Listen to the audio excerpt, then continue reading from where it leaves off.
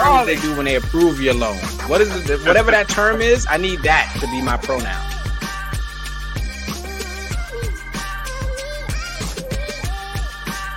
My girl can go out to one ladies' night. That's it. You can go back with a rule book and everything. And then what's coming to me? And then.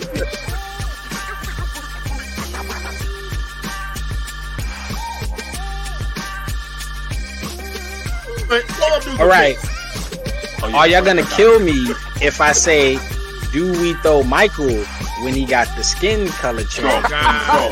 Nope, I demand it. Nope, I'm walking off. Scroll. I'm walking off the scroll. He has a no, disease. It's got to be a scroll. No. Yeah, thank you. Yeah. I was just asking a question. First of all, dollars for a stadium to be built outside of Buffalo. We have to talk not about just individual behaviors, but about the system, right? Realize that these credit bureaus, there's nothing federal about it. So for the believers, it's just like, I have to believe, the God in her, just like she has to believe it in me.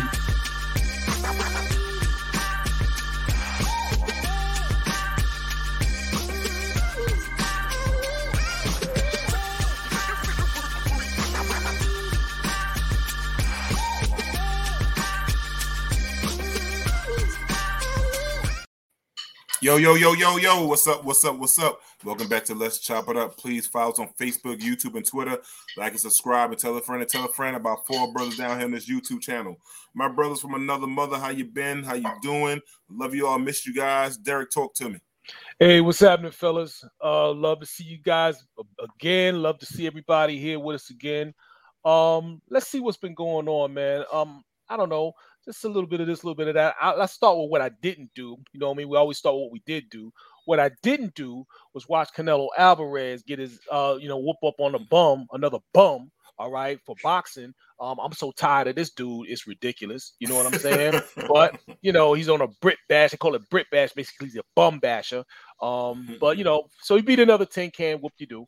So that was kind of by design, right? But and I didn't have time to watch him anyway. The other thing I didn't get a chance to do, unfortunately, was see my middle son rock at his concert, man, at his school. From what I understand, well, not from what I understand, from what I've seen the video evidence of it, he killed it. He got his rap solo going on in there, you know what I'm saying? Knocked it out the park, you know what I mean? And I feel stole the show. I didn't see the rest of the show, but there's no way he did not steal that show. And then basically the rest of the time I'm just here just overwhelmed. You know what I mean? Just the usual the usual stuff that we go through in life, you know what I mean? Business and finances and all that stuff. I'm not gonna bore you with that kind of stuff. So but I'm here again, and this is always the highlight of the week. Thanks everybody for coming through, and I'm a dip on to Damien. Damien, what's going on with you, brother? How you been? What's up, man? I'm doing all right. I appreciate everybody. Thanks for that great introduction, Damon. Right now I am doing okay. Just working on actually setting up to launch a new business venture regarding to a publishing company and a writing academy. So those are 2 areas that I'm a little bit versed in, that I have some experience that I want to share with people, help people reach their writing goals, teach people writing skills and things like that, build community and stuff. I'm not a big fan of that starving artist moniker, where like, we in the Black community know about a lot of artists, musicians who was the biggest names in the world and couldn't feed themselves. You know what I mean? And it's just a terrible thing. It should never be a thing. You should never be that talented or that successful with anything and then not be able to eat or provide for yourself or your family. And I've never liked that moniker at all. So it's something that I'm hoping to be able to, push back against, when you educate people on how to take care and protect themselves, also develop their craft to a point where they become undeniable, right? So working on launching that business, actually, hopefully coming soon. I'm doing all right. I'm doing my exercises.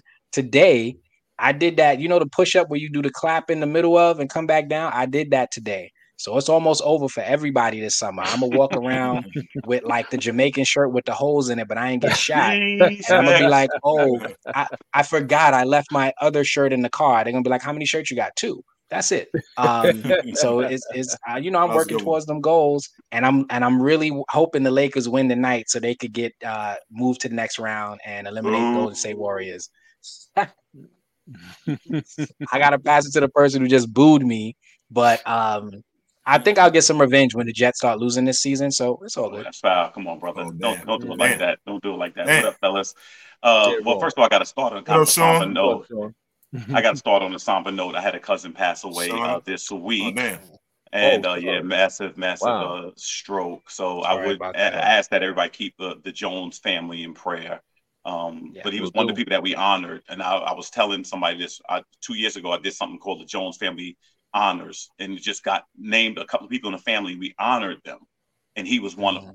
And so, you know how everybody says, "Oh man, we only meet at funerals." Do take some time. I did it like the August before last, and just got together, got awards made up, and just presented it to family members that all the people in the family could say, "This is what you mean to us." And so he was one of them. So we gave him his flowers and we celebrated him, but he's no longer with us. So please keep the family, his son and his grandchildren in prayer.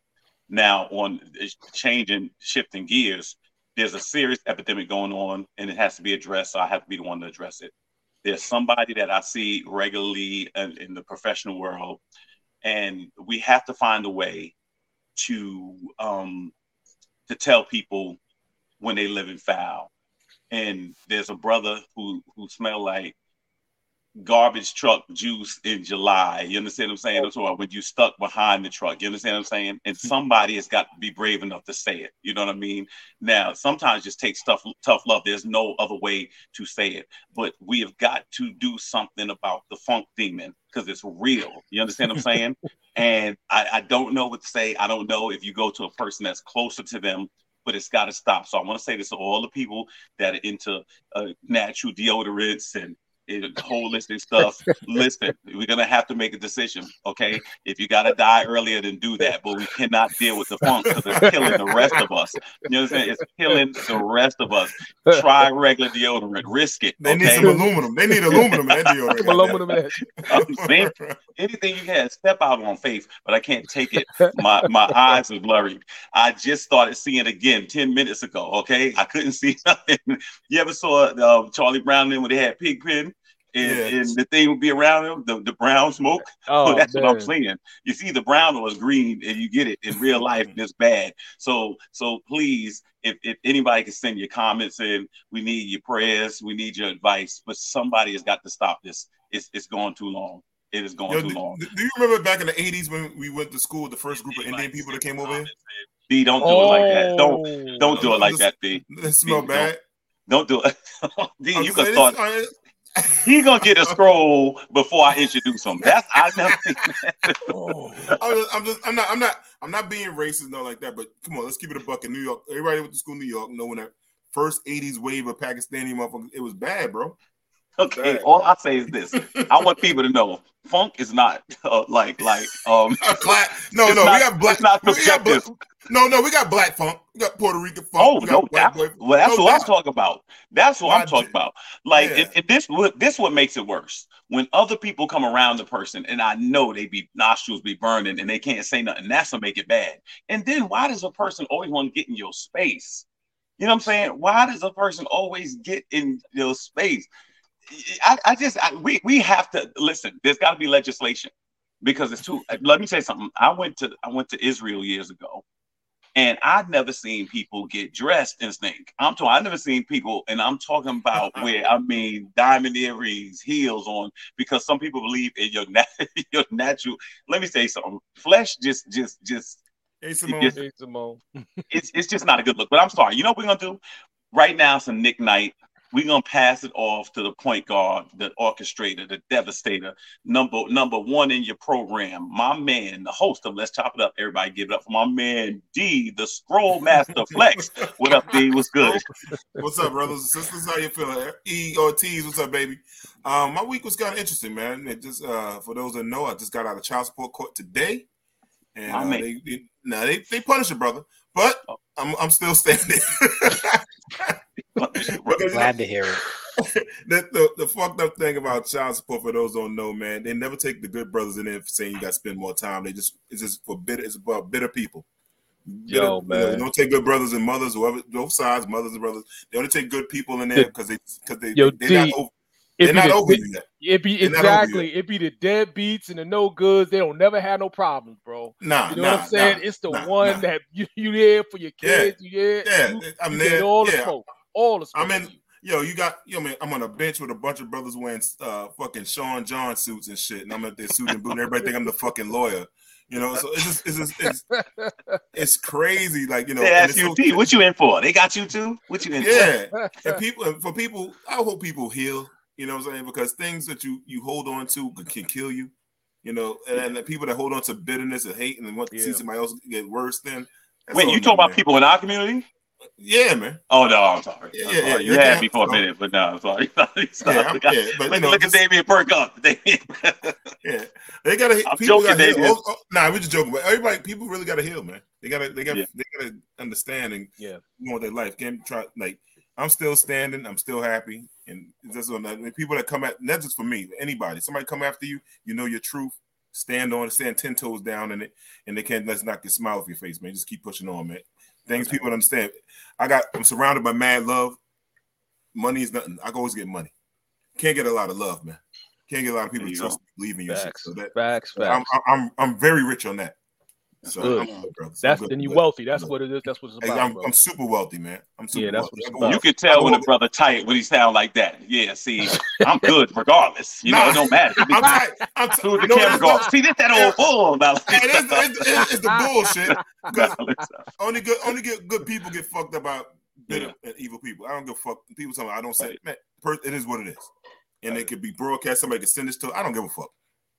So you know what I'm saying? Like, you know what it is this, first of all, because you happy and you got your trans slender on, and once that happened, that's it. Exactly. Exactly. You go. Exactly. I can go in any room. My name is Golden, so I'm good. No doubt. No doubt. But anyhow, speaking of some unjust things that just happened, man, because it's like a take of time. We asked this justice for Jordan Neely. This young brother, for people to know, was a young brother that was struggling on the streets. He was suffering from mental illness. He was homeless. He was out. What he was doing was reaching out for help, and some people took it the wrong way, and it ended this young man's life. For those who know, Jamie, can you play the clip of the story of Jordan Neely, please? Here's just a few things that we do know about Jordan Neely, the homeless man that was murdered on a New York subway. We do know that he was mentally ill, and prior to his death, he was screaming about injustices, how hungry he was, how thirsty he was, and he was saying threatening things to passengers. We know that news outlets really want to highlight the fact that Jordan has been arrested over 40 times. Did you know that homeless people often try to get arrested so that they can have food, water, and a safer place to sleep? We do know that a 24-year-old Marine veteran then decided to place him in a chokehold. Now, we know the chokehold lasted for 15 minutes, and the New York City coroner just ruled his death a homicide. So I guess there's some things I don't know. I don't know why Jordan Neely deserved to die if no one had been physically harmed. I don't know why the 3 men around him couldn't subdue him until the police came. I did not know that citizens were allowed to decide who lives and who dies. I guess there's a lot of things we don't know, but I do hope that we see justice for Jordan Neely. Brothers, anybody want to take it first? Yo, I'll tell you this much. I once had a similar situation that I was involved with. All right. On an old job of mine, walked in, and a guy was accosting one of the security guards. I came in, guy took a poke at me, hit me in the face. We handled what we had to do, and between myself and the security guard, we sat on this guy for at least 20 minutes to a half hour. All right, waiting. I guess maybe because it was a shift change with the police or whatever. This man managed to walk out of there alive.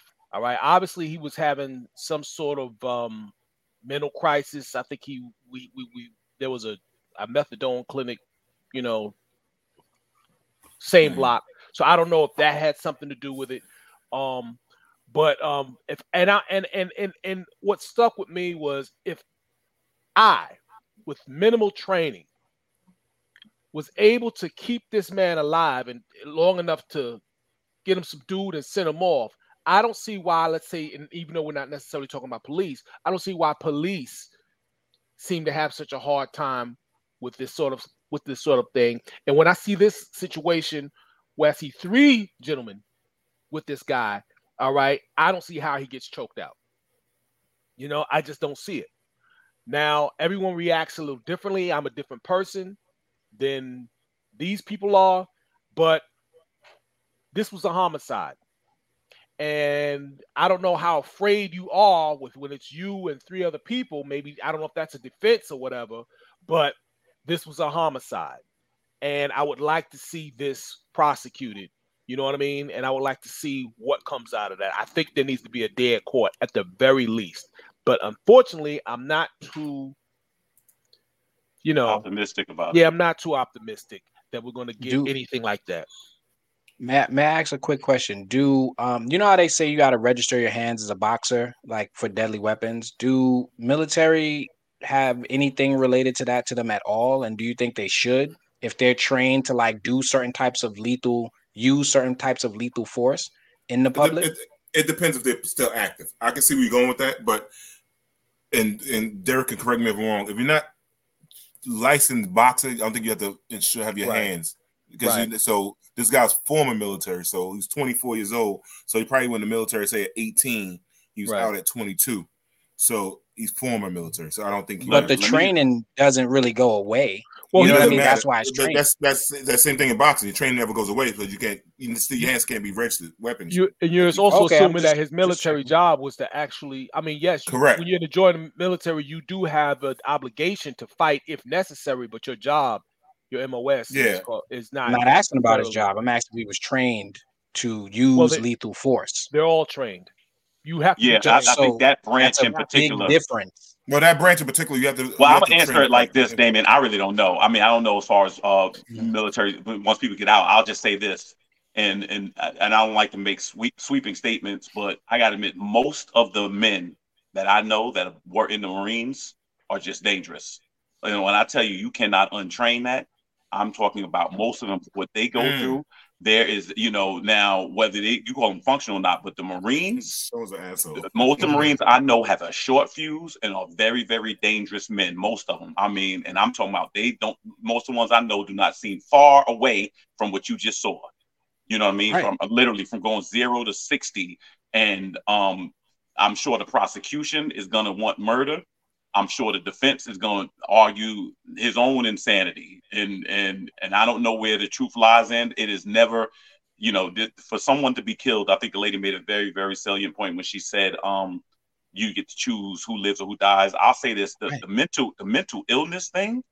I've never seen it like this. I've never seen it where it's prevalent every day. I mean, it used to be certain areas you see more than others or whatever. It is every day. And people don't know how to handle it. People don't know what to do. And I want to say this. I've noticed people who, just the average layperson today is just on edge more than any other time. And please don't misunderstand what I'm saying. I'm not giving justification for this. I'm noticing the way people drive. I'm noticing the way people interact. It just seems like we are like by a hair on the verge of people just losing it across the board. And so they're going to have to sort this out. I do agree with Marsha. I think it is highly excessive. It's sad. There's no winners in this, but it just seems like this is becoming the new norm. It just really is. And it's unfortunate. And I mean, you see gun violence, but to actually strangle someone to death, that's a different level. I mean, and then to have people filming it and watching it and being around it, it makes it even worse. For 15 minutes, to me, that comes off, and I don't know the legal term where I'm using it properly, but I would say it's premeditated because you have to, 15 minutes is a long time to hold somebody in a deadly position. Definitely. Yeah, that might be an argument there, and Sean says that was murder. There may be an argument there only because, as you say, and of course, I'm not a legal expert, but just because of the length of time that that a chokehold was applied, you know what I'm saying? That's what I would think. Normally, I'm against. I want to see a prosecution, man. You know what I'm saying? But I want it to be at least a positive charge. Sean, let me just read this. Sean says, if Jordan got mental illness, what about the person that applies a chokehold? Feels like subjective at best. Oh yeah. Yeah. No, I'm saying somebody's gonna argue that because believe me, he lost it too. But I'm saying, like, I know people that were married to Marines. I know people that were. I mean, I'm telling you, and what the stories I hear, and they are trained to kill. You can't untrain that. Like dead serious. That's what look what you Ortiz. But I didn't want to cut you to what Derek was saying. She says, ironic that a Marine killed him. Of all the military branches, the Marines almost guarantees you having a drug problem and being homeless. You know, they see some stuff. That'd be a good stat to find out which branch is suffering the most from that, and I would definitely lean toward that as well. I don't know the numbers, but I would think so. Yeah. I'm with you, Calvin. The mental health. What you say there? Yeah, the Mental Health Systems Act of 1980 was United States legislation signed by President Jimmy Carter, which provided grants to community mental health centers. President Reagan cut the grants for the act. Yeah. Sounds about might right. have been helpful. Yeah, might have been helpful. Yeah, thanks for that information. Yeah, I mean, it might have really been helpful. Now, of course, we're assuming that we're having this conversation. We don't know if this particular Marine had mental health issues. You know, no. What I'm saying, Derek, is, and I know again, this is like a judgment or a stereotype. I don't know that you leave that branch without it. Like, it's just almost like certain people are more functional than others. But I mean, what they tell me, remember, they have they stay in basic training 12 weeks. Everybody else stays, I think, 8. I don't care if you go in there to be an administrator, you're going to leave Paris Island, or I think it's San Diego. There's 2 places you go. That's Paris Island. Paris Island, or right. And I mean, it's deadly. Like, and they say you can't just ask that person to come back and just revert into, just a civilian lifestyle. They are on edge. And again, I'm not justifying it. I know very, very little about it. But I've known some Marines and people, and they tell me, I mean, I was at a function one day, one of my guys, one of my friends, he was in the Army, and I'm at one of his barbecues, and one of his friends is telling me he got into like an altercation with a dude at a supermarket, and he's like, yo, I've been to Iraq, I got 2 kills under me, so whatever you want to do this, and as he's telling me the story, I'm looking at his eyes, he's going right back there. And he's saying, I've killed people before. Y'all out here fronting and talking loud. I've killed people before. And he started getting real quiet. And people knew what that meant. And so what I'm saying is, there's more ticking time bombs around us now than I ever remember. Remember. Yeah. I know there's probably, I would assume there's going to be some discussion around mental health and things like that. I don't know of anybody. I'm not capable, and I don't think most people are capable of diagnosing somebody and saying they have mental issues. I can say from what I saw, he displayed some type of cognitive dissonance or mental issue that is problematic. If you can put somebody in a deadly chokehold for 15 minutes and not think that this person ain't fighting back, this person ain't moving, maybe I can let up. Maybe it's over. But so when people are trained to kill, that we need to address. When people are trained to kill, I guess depending on the situation, they kill.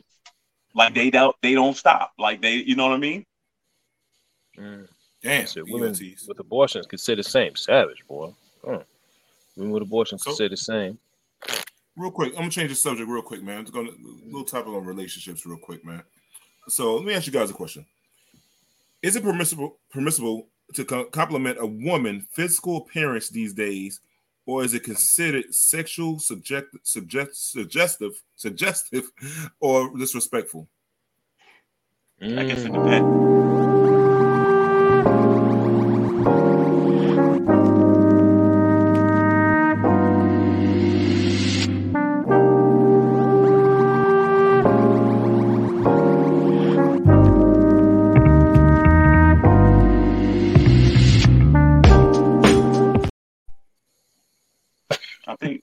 I think I know you like, I'm uncomfortable myself. No, I think I know homeboy doing this and whatnot at the beginning. Like, I was like, what the kind of freaky left-handed shit is that?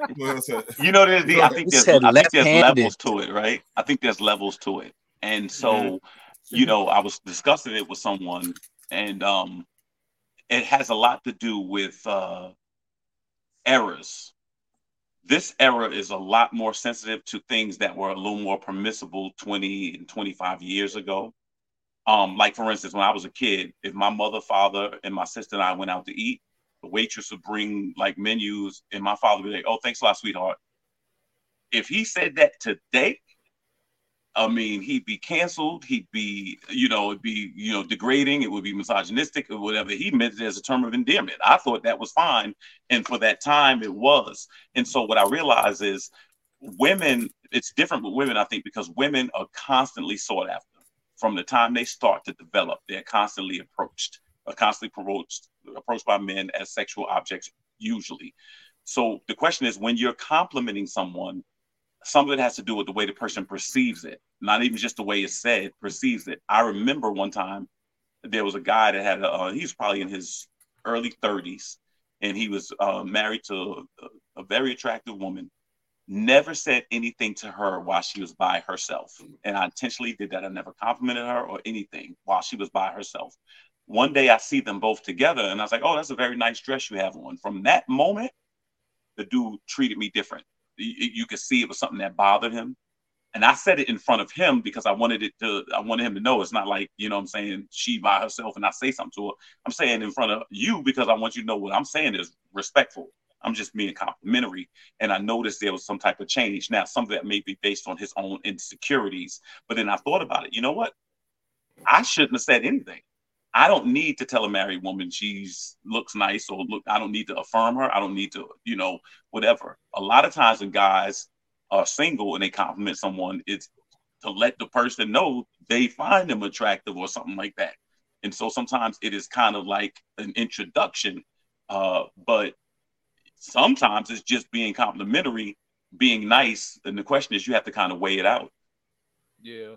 I mean, I get what you're saying too, Kelvin, man. But that's the funny thing.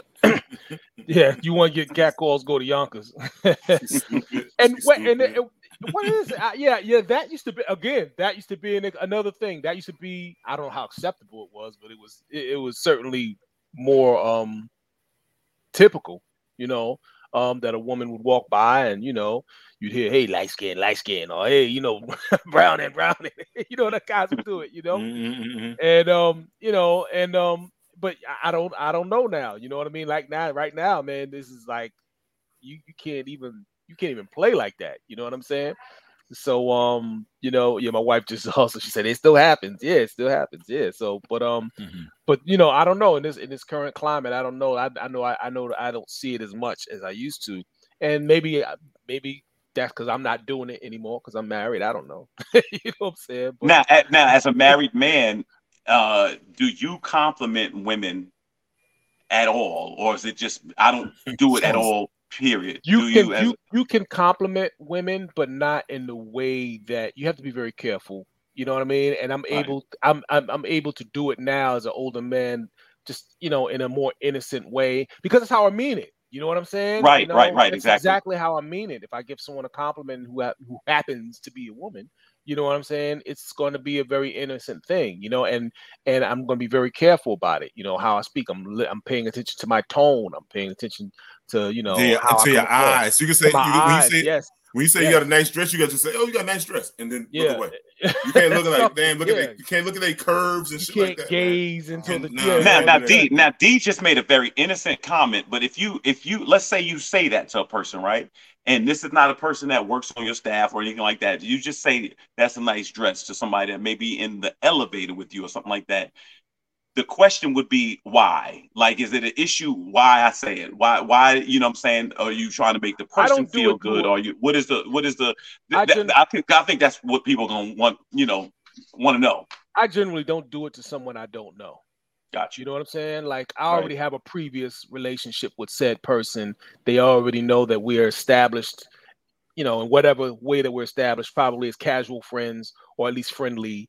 Or a casual acquaintance, and that's what it means, and it's all it means. We leave it there. You know what I mean? And can I bring in a different perspective, because there's something I started to actively do a few years back, and I think I might have spoken to Damon about it. Like, I think about it. There's so much like depression and people who are just uncomfortable, insecure, dealing with whatever type of body dysmorphia that they're dealing with.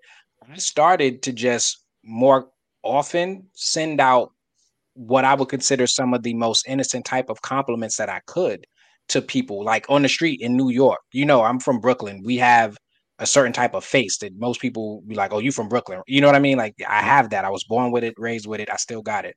I'll say things and I'll use certain words. I like even coworkers in the workspace. I'd be like, "Yo, those shoes are fly." Like, and I won't necessarily be staring at them or staring at their face. I'd be like, "Yo, I see you." Like I'll try to say it in a way where it don't even sound like I'm whispering or quiet to you, be like, yo, that's dope. Like that's a nice shirt or a blazer or something like that. Where if you are not uncomfortable with it, it would be a stretch. And I know I'm putting myself at risk by even saying it, but people on the street, I walk by, be like, miss, that's a nice bag. That's kind of fly. And you know, some people are like, oh, thank you. And they walk away smiling and I just keep it pushing. I don't stop. I don't linger. But I was doing it just to be like, yo, you know, you work with people in certain spaces. You hear about a lot of the conversations and experiences that they go through where there's a lot of women who have had almost complete negative experiences with men. And sometimes you just want to say, you know what? I hope you have a nice day, you know, or yo, you look fly today, or you hooked it up. Oh, shoe game is on point. You know what I mean? Little things like that. I try to stay away from body parts, because you never know what somebody's dealing with. You know, there are women and some, like I'm not speaking to women or speaking for them, who have large breasts, but that is a medical concern, right? So if you compliment them on a physical body part or something like that, they have a medical condition. You know, I have friends who had breast reductions because their breasts were too big. But them being my friends, I was like, yo, your joints is they big. But it you know, really, you know how you can speak to your friends in ways that you won't speak to a stranger. Jokingly, respectfully, they don't take it a negative way because you never put them in a situation where they would feel uncomfortable. And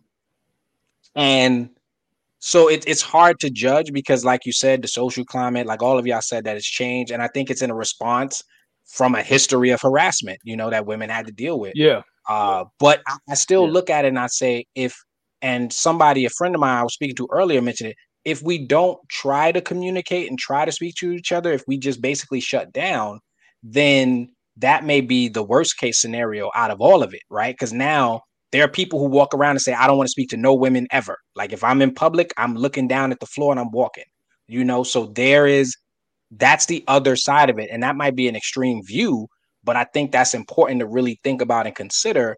And it's really hard for me to be like, yo, you got a shoe game. Like last week, you had some fly shoes on, and today, like that's crazy. Like most people be like, thank you. And if they're like, yo, he got a foot fetish, I'd be like, I really don't. Like I think that's safe, I man. I think that is safe. Now, something happened to me. I was in Houston, Texas with a friend walking back from her church with her, and she had a dress on. And a dude, older guy, comes up and he's like, "Oh, you must be a runner," because I know them type of legs. Those legs, something like that. I'm like, dude, so you gonna just disrespect me? I mean, like my man, I'm with her. Like, but years ago, you used to be able to compliment a woman's legs. You know what I'm saying? Like a woman with nice legs, you should be able to say it. But to your point, I guess you can't now because that's a body part. And I've heard some women say they miss when people used to be able to do that. You know what I'm saying? Now you can't. Yeah. Now you can't say nothing. But the dude said it, and I was like, wait a minute, I need to be over there, you know, about to lay my man out. But I mean, at the end of the day, it's just like that's how dudes are. And he didn't mean nothing by it. He said it in front of me. But I mean, my man's like this, like I think it was Capone had this joke. He said the African dudes, they'll step to your woman while you with them. You know what I'm saying? He said, dude came up to his woman, like, oh, you look very nice. He's like, my man, I'm with her. My brother, I'm not talking to you. I mean, you know what I'm saying? Like, let it be known. With that said, man, we got a guest waiting in the back. We don't want to keep them up because they go to bed real early because they're getting old young. So this is one of the main jobs in America that's really disrespected a lot is the teacher. And this is National Teachers Month. And without further ado, we want to honor one of our teachers, our educators that's out here. And when I say she's in the hood, she is in the hood. Jamie, can you bring on Brittany? Hey, Brittany. Hello. Hey, Brittany. I want to say thank you first for being a teacher And make me very you. proud. Yes. You're in the family business of helping and educating our young and our future. That's what we do in our family here. So I want to say that thank you for being a strong Black teacher in the hood. Thank you. Brittany, tell people where you teach at. I mean, you have to say if you want to say the school, what area in America do you teach I'll at? just say the area because I don't want y'all Googling my ghetto school, child. I teach at major high school in Baltimore City, public schools here in Baltimore City. All right. So, Brittany, let me ask you a question. What's some of the things that you think is? So, you worked in elementary school before, right? Middle school. So, what's the biggest difference you've seen now from high school to middle school in our urban areas, and what's some of the things you think is lacking that can help improve them to compete against the counties out there, the different counties out there? Yeah. Well, the difference is between high school and middle school. Middle schoolers are terrorists. Don't ever do that. They are at that stage where they think they're grown, but they're not yet, and they don't have the self-regulation skills. So it's just a real toe-to-toe battle. You have to be just a little bit crazy to teach middle school. High school students, even in urban communities, are very self-aware of their surroundings and, their environment and some of the reasons as to why they are or where they are or their families are where they are. And they're more receptive, believe it or not. So people would always think that high school is the worst because they're older. No, that's the best because they're starting to really understand the world differently and they can self-regulate and they're not such in a rush to be the adult in the situation. What was the second question? What are some of the ways that we can create streamline so that we're competing with our counterparts? Yeah. And what was some of the things you think is lacking is it the politicians in the area, parents' involvement? What do you think? Parent involvement. Most people will first say money. It's not funding. Baltimore City is one of the highest funded public school systems in the world, not the world, but the US. However, we still competing with things like facilities, like our facilities are super old, like a Baltimore City, like a New York City school. They were built decades ago, and the cost that it is just to keep up the buildings, to remodel them, we can't compete on that standard. So when we want to have 21st century buildings like the counties may have, we don't have the same opportunity to do that because you have to knock down an entire building and rebuild it, which is a process. When you got 1,600 students, where do they go for that year or 2 years? So that's the first thing. It's not funding, but facilities are a big issue. I think teacher burnout. I just found out that the longest teacher on average is 3 years, which means retention is terrible. Teachers are not lasting more than 3 years anymore. I know for a fact 5 teachers in my school who's been there for over 20 years are retiring this year because they just can't take it anymore. And that comes from the new age students. So we really have to engage parents in urban communities. And then we also have to start meeting our kids where they are and stop trying to make them somebody they're not supposed to be. So when we put them against their counterparts, we're not really being fair to who they are as people. So how do we strengthen who they already are and target the abilities that they already have and possess instead of saying you should be like these kids at that white school, Brittany, what is it a person right now that's an education major that has never been before a classroom before? What do you know now that you wish you knew when you were in their position? What do they need to know before they walk into this endeavor? Number one, don't take anything personal. Kids will say everything. You just got to say it back.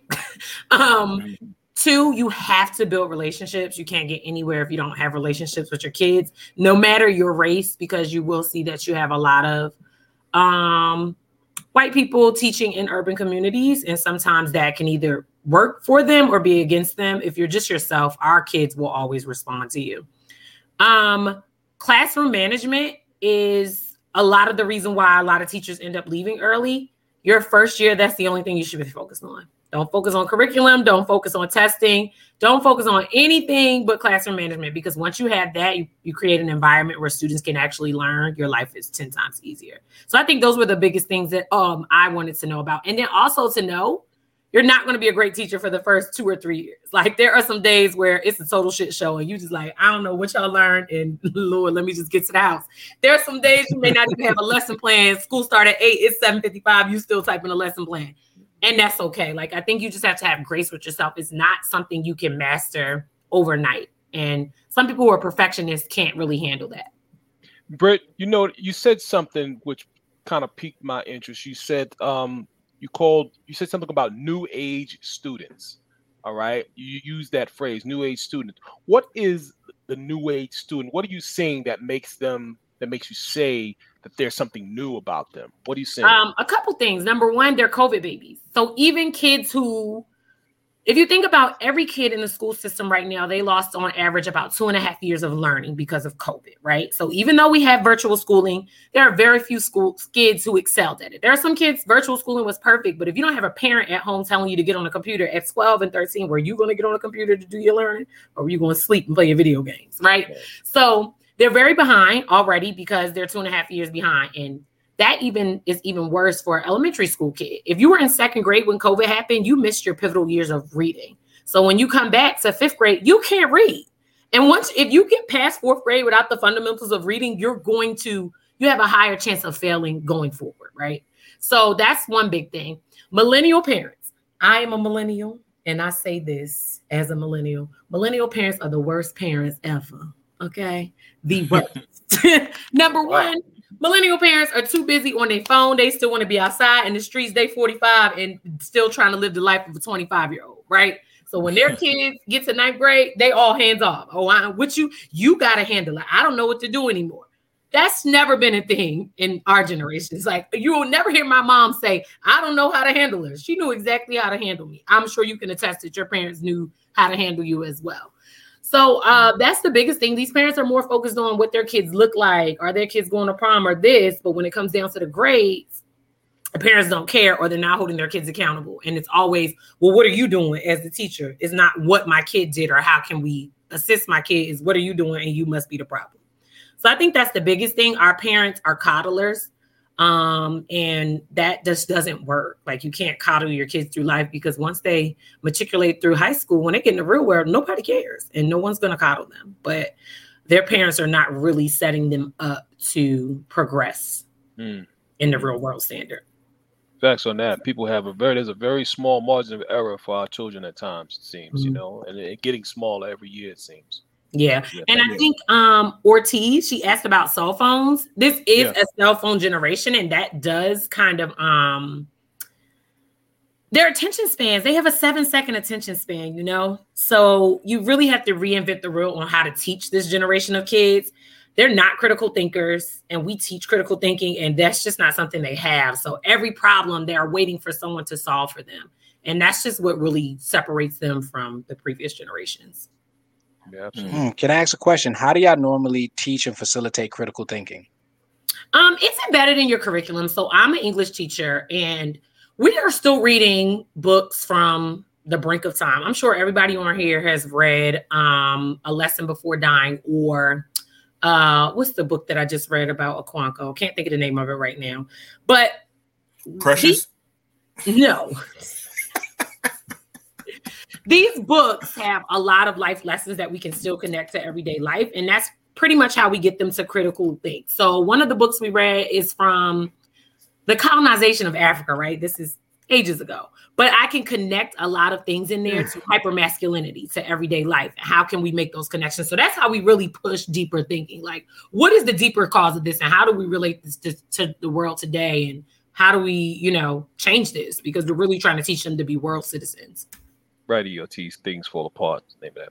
Things Fall Apart. Yes, that's it. Chinua Achebe. You know what, Brittany, when I go past certain schools, and I don't know if this happens other places in the country, what they've done is they've taken schools and they've made them what they call magnet schools. And so here they had like Andrew Jackson. Now that's broken up to 5 high schools in one school. And then Springfield High School. I just think education in New York, I mean, there's a major budget for it. I think we have do we have the largest school district in the country? In the country. And I have to tell you something. As you ride past these schools, the future does not look hopeful. It doesn't. I mean, we already know. I think America's 21st or 22nd in the world when it comes to education. We're really, really far behind, and it just seems like what signs of hope. And I think you're a teacher, so you are the hope. But what are some tangible signs of hope that make us think that we can turn this around? That's a hard question because if I'm going to be real, and I absolutely love my job, there are days where I really do see the kids learning and progressing. But that's me. And not to toot my own horn, I know how to connect to the kids in my community because I know them. I understand them, right? So for me, I can see bursts of hope in my classroom. But right outside my classroom, in the hallway, I don't see that hope.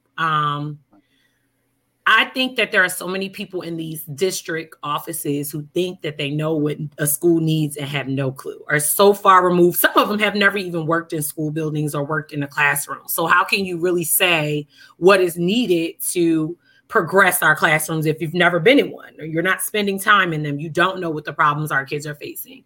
Every single year, especially in Baltimore City, but as America, as you said, we see that our mastery levels in English and math are going down, right? And it keeps saying, switch the curriculum, do this. The curriculum is BS. It's not achievable for most kids, even in white schools. The magnet schools, so that's a little different here. Every state is slightly different. Those would be considered like public charter or charter schools here, or CTE schools. So a CTE is a career technical pathway school where you have like welding or barber or things like that. My school is like that. So we offer over 22 trades and you can get certified coming out of school. So you have to have that balance where there are kids, where there are schools that focus on college, but everybody's not going to college and everybody doesn't need to go to college. That's the reality. So what are we offering the kids who aren't going to college? What are the alternative programs for kids where a normal school building is just not for them? I've had several students where the reality is you can't educate everybody. And you go in thinking everyone's educable. No, they're not. Like, let's be real. Some of them have seen things that some of us have never seen in our life by the time they're 12 and 13. So to think that this kid who's normally an adult in everyday life has to come and be a child for 6 hours a day is going to work, it's not. So there are alternative programs that people try to shy away from, like military school, 6 months programs where you can get your GED, your driver's license, and you can go off into the world at the age of 16. And some people need that. So I think once we start recognizing those little things and stop trying to push for what used to be and push for what needs to be, then we can start to see those glimpses of hopes. But it has to start from the top. The teachers can't do it alone. Teachers are often the ones who aren't heard from. Like, we're always told what to do in our classroom, opposed to saying what works in your classroom. Brittany, I have one last one. I'm sorry, gentlemen, for taking up so much time. When I was going to parent-teacher conferences for my nieces and nephew when they were in the high school, I started noticing younger teachers that are 21, 22, who are on social media, and they'd have the kids following them on social media. And it was wildly inappropriate to me. I mean, literally, you'd have a teacher that's 20 years old. You have a boy in the class that's 16 years old. And so I'm always reading these stories now about kind of crossing that line romantically with, I'm sorry, I shouldn't use the word romantically, illegally with teachers and students. You know what I'm saying? Like this sexual thing that we read about a lot now. I don't know if it's more prevalent now or if it's just more publicized now. But why is this such a thing? And this is picking up steam. I mean, there's a lot of cases of this now, and I see a lot more. Do you see that more? Do you all do something to kind of prevent it or discuss it, have some preventive measures about teachers crossing the line with students, and obviously of that type of nature? This isn't new. I can't, like you said, I can't speak to statistically if it's happening more than before, but I think it's just like the shooting of Black men in the streets. It's just that we see it now. It was happening at the same rate before. We just didn't have it at the tip of our hands. So I think for school systems and inappropriate relationships, it's the same thing. I don't think the rates are higher. We don't have discussions about that. We don't get coached on that. I don't think we should. I just think that should be a given. Like, coming in as an adult, you know that there is a line between you and a student. I think that's a personal, individual thing. And people who do that already had that in them. You know what I mean? Before coming. And sometimes who knows what their ulterior motive was to even get into education or be around that number of young students. Because in my school, it's a large school. So we have a lot of student support, and a lot of the student support are Black males. And you do have to watch that, like, you know what I mean? Because sometimes they are inappropriate, and the girls will tell you like immediately who's like inappropriate, who's not. So it's just more of having a better vetting system. But even with proper vetting, there are going to be people who still slip through the cracks. As far as social media goes, it's very hard to balance your personal life as an educator, because you should, as a person, have a life outside of education where you're free to be wherever you want online, right? You just have to take those measures to make sure your kids aren't aware. Like me, I have a whole different name on Instagram. My kids don't know Keisha from anywhere, so they can't find me. Like now they do. I made sure to take those precautions to make it harder for kids to find me or block them when they do. But I'm also aware of what I post, and that just comes with age. So real quick, we got a question, a comment from EOTs. Are children with psychological and behavioral problems addressed and helped? Yes. They do a really great job, especially in urban communities, at creating social emotional learning environments. There are tons of clinicians who work within your building. They're there 24/7. Nowadays, for what God, if you ever hear me say that child got an IEP or that adult has an IEP, it's an individual educational plan. It means that some ain't right up there, or you just learn a little differently than others, right? Back in the day, they say she just a little touch of slow, right? So you have kids with IEPs and 504s. 504s can be a number of things, but sometimes can be like emotional disturbance. And all teachers are equipped with tools, how to help them and who to access to help them when needed. And I've seen some real psychological like cases and dealt with them and taught them. But there's still people and they still deserve a chance to learn. It's just making sure that you are making the learning equitable for them. So they are addressing the problems. There are multiple people who are paid to be in a school building to help with those type of kids. It's not all, it's not a one thing that will fix it, but we do have the supports for those type of kids. All right, cool. So, Brittany, anything you want to promote, let them know about your stepping team, and if they can donate somewhere or buy some popcorn. You're always selling goddamn popcorn. I know. If you guys follow me on Instagram, you'll see whenever we do our next fundraiser. What's your Instagram? It is Keisha, KEISHAS Chronicles. Now, somebody else spelled this for me, so let me look at it, because you got to get fancy on the Instagram. The names be taken. So Chronicles is KHRONICLES. Keisha's Chronicles. So I do coach a step team. What I want you guys to take away from this is, number one, have grace for educators. It's really one of the hardest jobs you'll have in the world, and I don't think people know that. We are severely underpaid, even in those states like mine that pays well. We are still not paid enough for the amount of hours that we put in. Our 3 months of vacation are needed because y'all kids is crazy. And Brittany's tongue-in-cheek joking with this, so people don't take it so serious. We just joking around. No, she right too. Yes, but more than anything, if you have 2 more days left, if you know any teachers, reach out to them. I don't care if it's a Starbucks card, some cash app for some lunch. Just show them that they are appreciated, because people are leaving this field by the droves, and that affects you guys. You want to have teachers in your schools that want to be there. We are so low on teachers, you could not imagine. We have virtual teachers inside the building. That's how low we are on teachers. Brittany, do people have more respect after that have dealt with their kids at home? Oh yeah, a lot of parents have said that. Like, yeah, now that I had to deal with them for 2 years and figure this out. Number one, I realized my child can't read. Man, we've been trying to tell you that for years. And number two, it's hard. So, just shout out to any teachers that you know. Send them a message. Let them know that they're appreciated, because you want them to stay in the profession, especially the good ones. But I'm telling you, a lot of them are leaving. No matter how good they are, they are leaving. Yeah. All right, thank you, Brittany. Hope you have a good night. Get your rest and get ready for tomorrow. And educate those little black babies over there. I need Brittany. Thanks. Oh, man. Damien man on top. Oh, yeah. You got it good? Damien, you all right, man? You look like you're dead, brother. Yeah. I have a lot of comments that I'm going to lead to myself right now. So we're going to keep moving on. What's the next topic? Let's do it. All right. Hey, Damien. Yeah. So Ebony K. Williams. Yeah, came on. It was on big on Instagram with us. So we can get an echo. Somebody got to turn their joint on. MK Williams made a comment. Got a lot of backlash. What she said about dating a bus driver. She has an extended video. She came back and made another comment. So, Jamie, can you play the clip for us? I do want you to speak, Iyanla, to how women need to,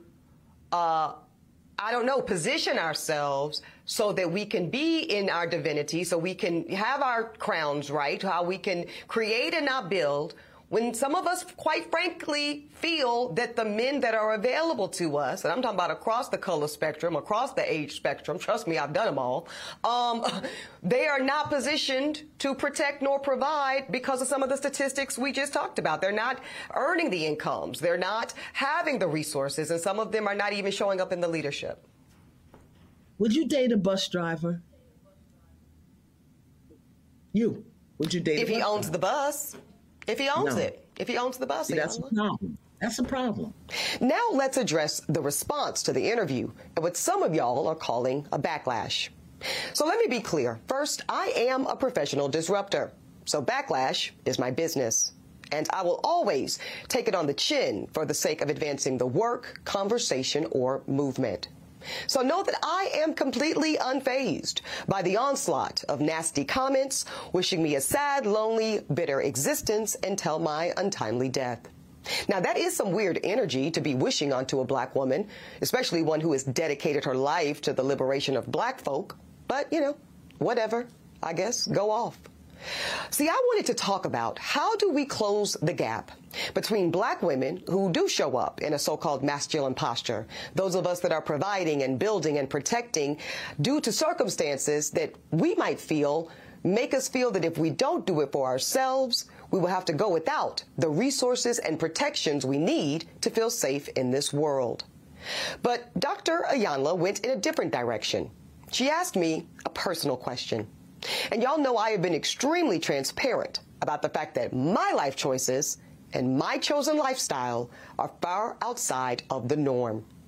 So when I said that I would date the bus owner, a lot of y'all heard something different. Some of you heard the following. Bus drivers are whack. Bus drivers are broke. Oh, and I'm too good for a bus driver. The only thing is, y'all made that part up. See, I said what I said. But then some of y'all started talking about salaries and hourly wages, pensions and benefits. And that's wild because I was never talking about money at all. I was talking about black ownership, but some of y'all made it about money. I'm talking about ownership, black enterprise and entrepreneurship, because really I am talking about black liberation. And if you read my book, you'll understand why. So I'm standing 10 toes down on that position, and I don't really care if you're hurt or offended by it. And since some of y'all are already big mad, let me go ahead and make you incensed. So out of the 50,000 plus comments posted on social, I only saw a handful that even considered the possibility of a bus owner being a more aspirational position and recognizing that I am actually speaking and pouring into the ascension of black men when I said what I said. But see, no, some of y'all were too busy naming and shaming me personally and black women in general as undesirable, gold diggers, and much worse. Now, I suspect that some of y'all are the same men that were bringing home C's and D's on your report cards, only to then be coddled by parents that said, well, that's okay, as long as you're doing your best. Well, listen, I love and believe in the excellence of black men. So no, my dear, C's and D's or any other form of mediocrity is not okay. No, I will not create a soft place for you or anybody that I love to fall comfortably into the bigotry of low expectations. So I'm going to say one more time, there's absolutely nothing wrong with driving a bus. My mother Gloria drove one for years. But could it be that black America has been sold a narrative of average, regular, and typical being good enough for us? Well, see, that's called white supremacy. And in this case, it takes the form of conditioning black Americans to happily accept being a permanent American underclass. But see, because I know the truth about black folk in America, no, average is not and will never be good enough for me. And the gag is, I don't think it's good enough for you either. That was a lot. That was verbal. What do they call it? Verbal diarrhea of the mouth. I was trying to take notes on what was said, and I'm going to try to address just the notes that I took down really quickly because I really want to get everybody's opinion on this. But I can say for a fact from what I just heard, she said she wasn't speaking about finances. Did y'all hear that? Yeah. But I can say she repeated the words protect, provide, and resources at least twice, if not more, in the diatribe. So what is she referring to when she says the words protect, provide, and resources? Wouldn't financials fall into at least two of those? She mentioned provide and resources. Yeah. And sometimes protect has to do with being able to provide a safe home, which is a financial thing as well. So I'm having a hard time understanding the response as being directed towards what was said and the conversation. And there's a lot there, but she labeled herself a professional disruptor, which is fine. However she wants to define herself or describe herself or her behavior is fine with me. But she mentioned being asked a personal question, right? She did say her life is far outside the norm, right? She said that as well. But I do believe she's trying to speak to and for the people she would put in the norm. Would that not be similar to someone trying to like say, well, I was born in the suburbs, but I'm going to tell you everything about the hood? I'm just, she did talk about speaking life into black men. In the same sentence, she belittled them. If you go back to it, that is what happened, right? I'm not judging her. I'm just trying to speak from an observational space. She also mentioned she knows the truth about Black America, but she also said her life is far outside the norm. So what truth is she speaking to? Is it her truth, or is it some greater truth that she's researched and studied that she can then educate us on with facts, information, resources, numbers? You know what I mean? I think she moved the goalposts a lot in that conversation. And it's very hard to hear that statement and then talk about, oh, this is white supremacy. I know the definition of white supremacy. What you're saying is not the definition. It may be some distant offshoot, but a lot of the statements is like, if that was a prepared statement, it was poorly prepared. And I guess that's it. It was like very hyperbolic, and it was kind of like if you say a thing with enough attitude, then it has gravitas and it has, that thing. It's true. Listen, she made a lot of salient points. And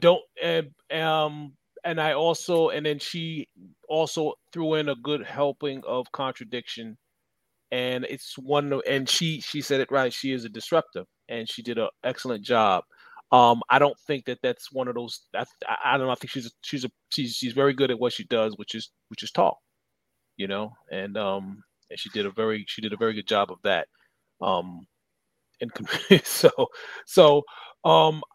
I do believe that listen, go with what makes you happy in life. You know what I mean? If by all means, if you're out here, just get you some happy, whatever that means to you. You know what I mean? Do that thing, and hopefully you meet someone who you dig. EOT says ownership is about money. If she has a JD, I'm not sure what JD is.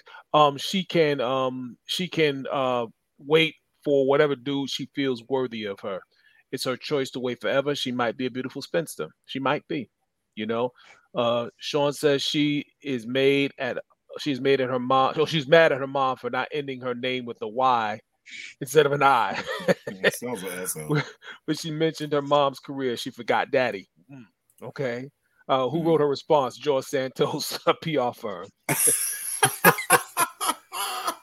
I mean, I think I do agree that you have a right to lift any standard that you want because it's your personal life. But I'll say this: I don't think a person's profession is just indicative of how they will be as a partner, how much they love you, or they can take care of you. And sometimes people's circumstances are different. I'll say this: I believe the door to corporate America is not as open wide to Black men as it is Black women. I just always believe that. I think that's verifiable.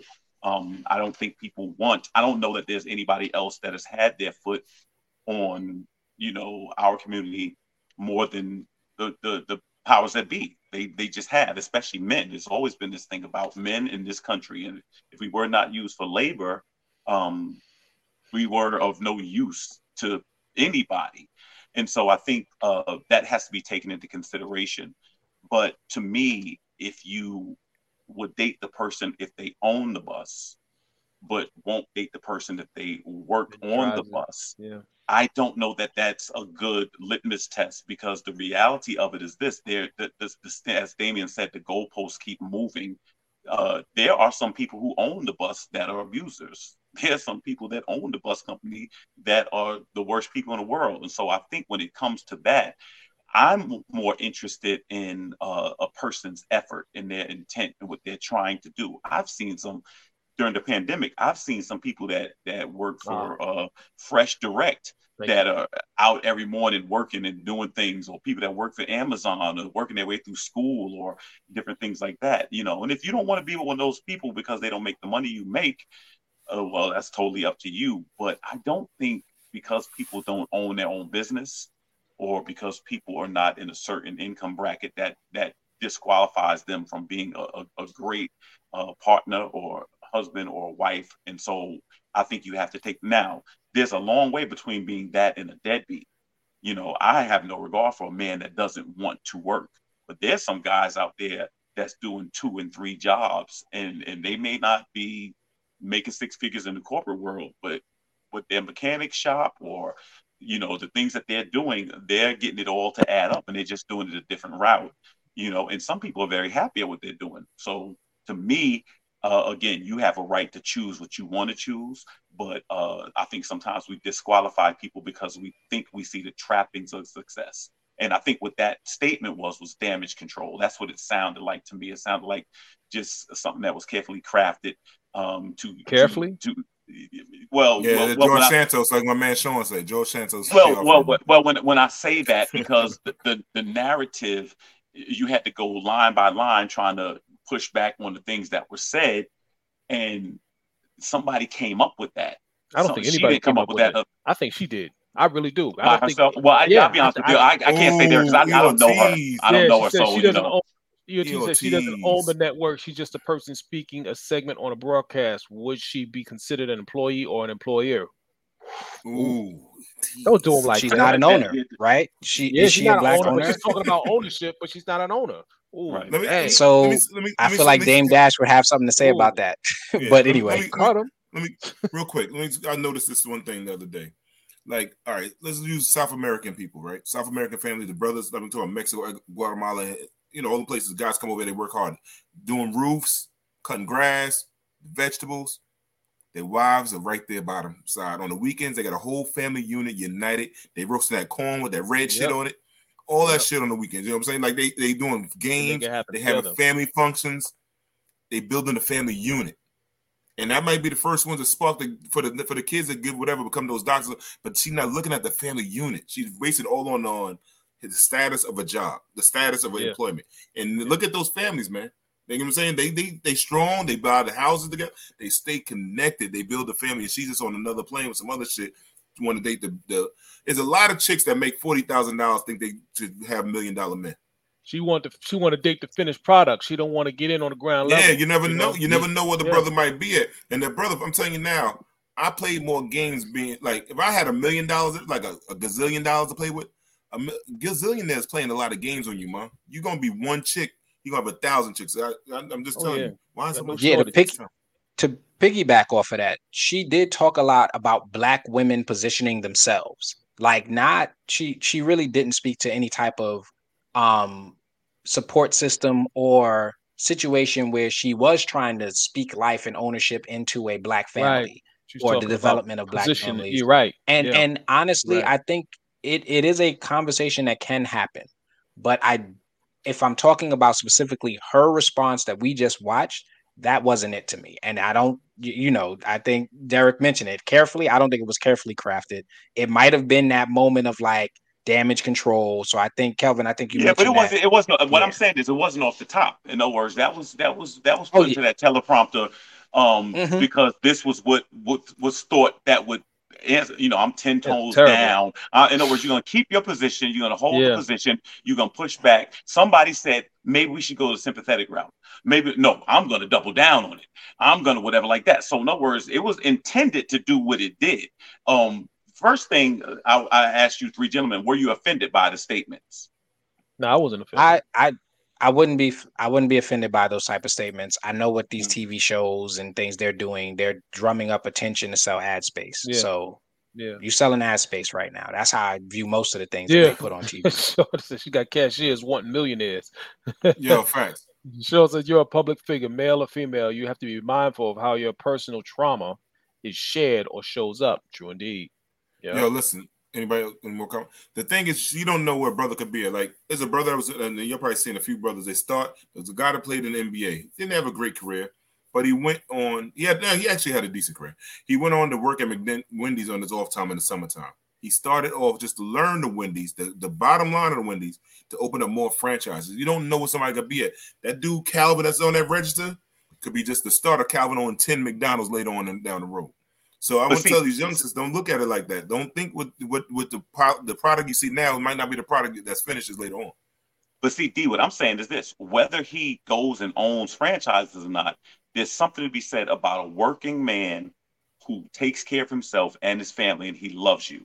I'll never forget it. I saw a guy one time, and he was a UPS driver. He sees a dude with a vacuum cleaner. And he's telling this dude with the vacuum cleaner, like, I'm reading this book, Rich Dad, Poor Dad, which a lot of people read 20 years ago. And he was like, oh, I read it too. Oh, if you read it, you wouldn't have that vacuum cleaner in your hand. And I told the dude, I was like, you don't talk to somebody like that. You don't know what this dude is doing with that vacuum cleaner. He's taking care of his child. He's taking care of his wife. He's taking care. But in your mind, so people have this illusion of when they see certain cars or when they see certain things, and what it is in our mind, we have what we think or call success. There's somebody, they did a study a couple of years ago, and they said that the happiest people were people that made $75,000, not more than that. And people like, that can't be, especially living in New York, whatever like that. You really don't know. You really don't know what gives people peace. And you really don't, you could see somebody with 1 million cars, you don't know the overhead. You really don't know what people have or what makes people happy. Like I said, I've seen millionaires that are despondent, and I've seen people pushing everything they own down the street in a cart and look like they're the happiest people in the world. And you just never really know. So the question is, what works for you? But I don't want to disparage somebody because you think you fly. Because people need to, one thing I learned about this life, it can turn on a dime. It can turn on a dime. That's good. I think standards and values matter, right? So there are people, I always say people should have whatever standards or values that they want in life. And if you have certain, as it pertains to like relationships and dating, which I think that's what Ebony K was really getting at by answering the question she was asked. If you have standards, you should stick to them. You shouldn't have to lower them. They should be yours.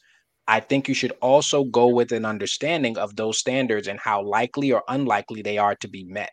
So if you have unreasonable standards, don't change them. But understand, if you don't find that person or that thing, your partner or whatever that you're looking for, that person, you have to also be okay with that. So if you're going to stand 10 toes down, understand that I want you to do that. But also understand that if it doesn't work out, be okay with that. Don't complain. Because you set the standards and you stood 10 toes down. And I respect you and support you in that. But I also don't want you to be able to move the goalpost whenever you want, to make yourself seem like you're the victim or you're somebody else is the problem. It's your choice. Yeah. And if you want people to respect it, that's fine. But be okay with, if it don't work out, saying that I made a choice and it didn't work out. Just be honest. Yeah. Let's go in on this segment with EOT's last comment she said right She there. said fry guys can be fly guys down the road. That's fire. You never know. Bars? Is that bars? With that said, that we got other guests. So let's go to a commercial real quick and bring back our guest Max on the next side. Jamie, commercial. Jamie.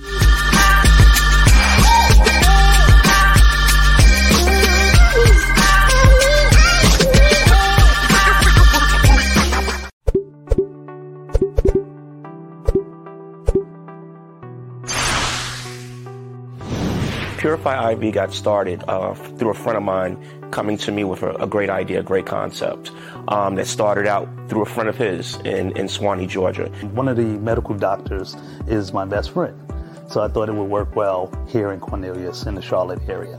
One of the things that inspired me to open up this space was the overall wealth and wellness and clinical feel.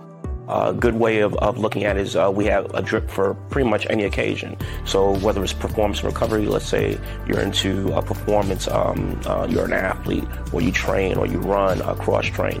We attend several of those type of events, so we have a drip for that. We have something for the average person. If you had a long weekend, of course, the most well-known is the Myers cocktail. We have something for women, skin, hair, nails, and of course, we have something for immunity. The effects pretty much are immediate in terms of what people feel. They feel energized and feeling refreshed. I had one friend of mine who followed up with me a day or two later. She just felt like she was glowing. She had the nail hair and skin. So she said, I just feel like there's extra glows for whatever reason. So I said, well, I'm pretty sure it's the benefit of the drip. When you come and visit Purify IV, you can expect a warm, inviting space. We want to take your mind off of coming to a medical clinic. We are a wellness clinic, but we more have a med spa feel. It's warm, it's relaxing. You can sit down in a massage chair. You can sit down in one of our private rooms, recline back, watch television. We want to create an experience for our clients.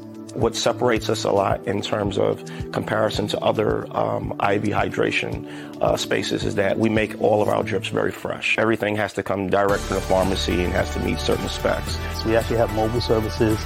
We go to Mooresville area, Charlotte area, Gastonia area. We could come to you. My personal goal at the end of each day is to hydrate as many people as possible, and everybody can feel as rejuvenated as we do. You want to stay hydrated, you want to be hydrated, you want to be rejuvenated, and of course you want to be well.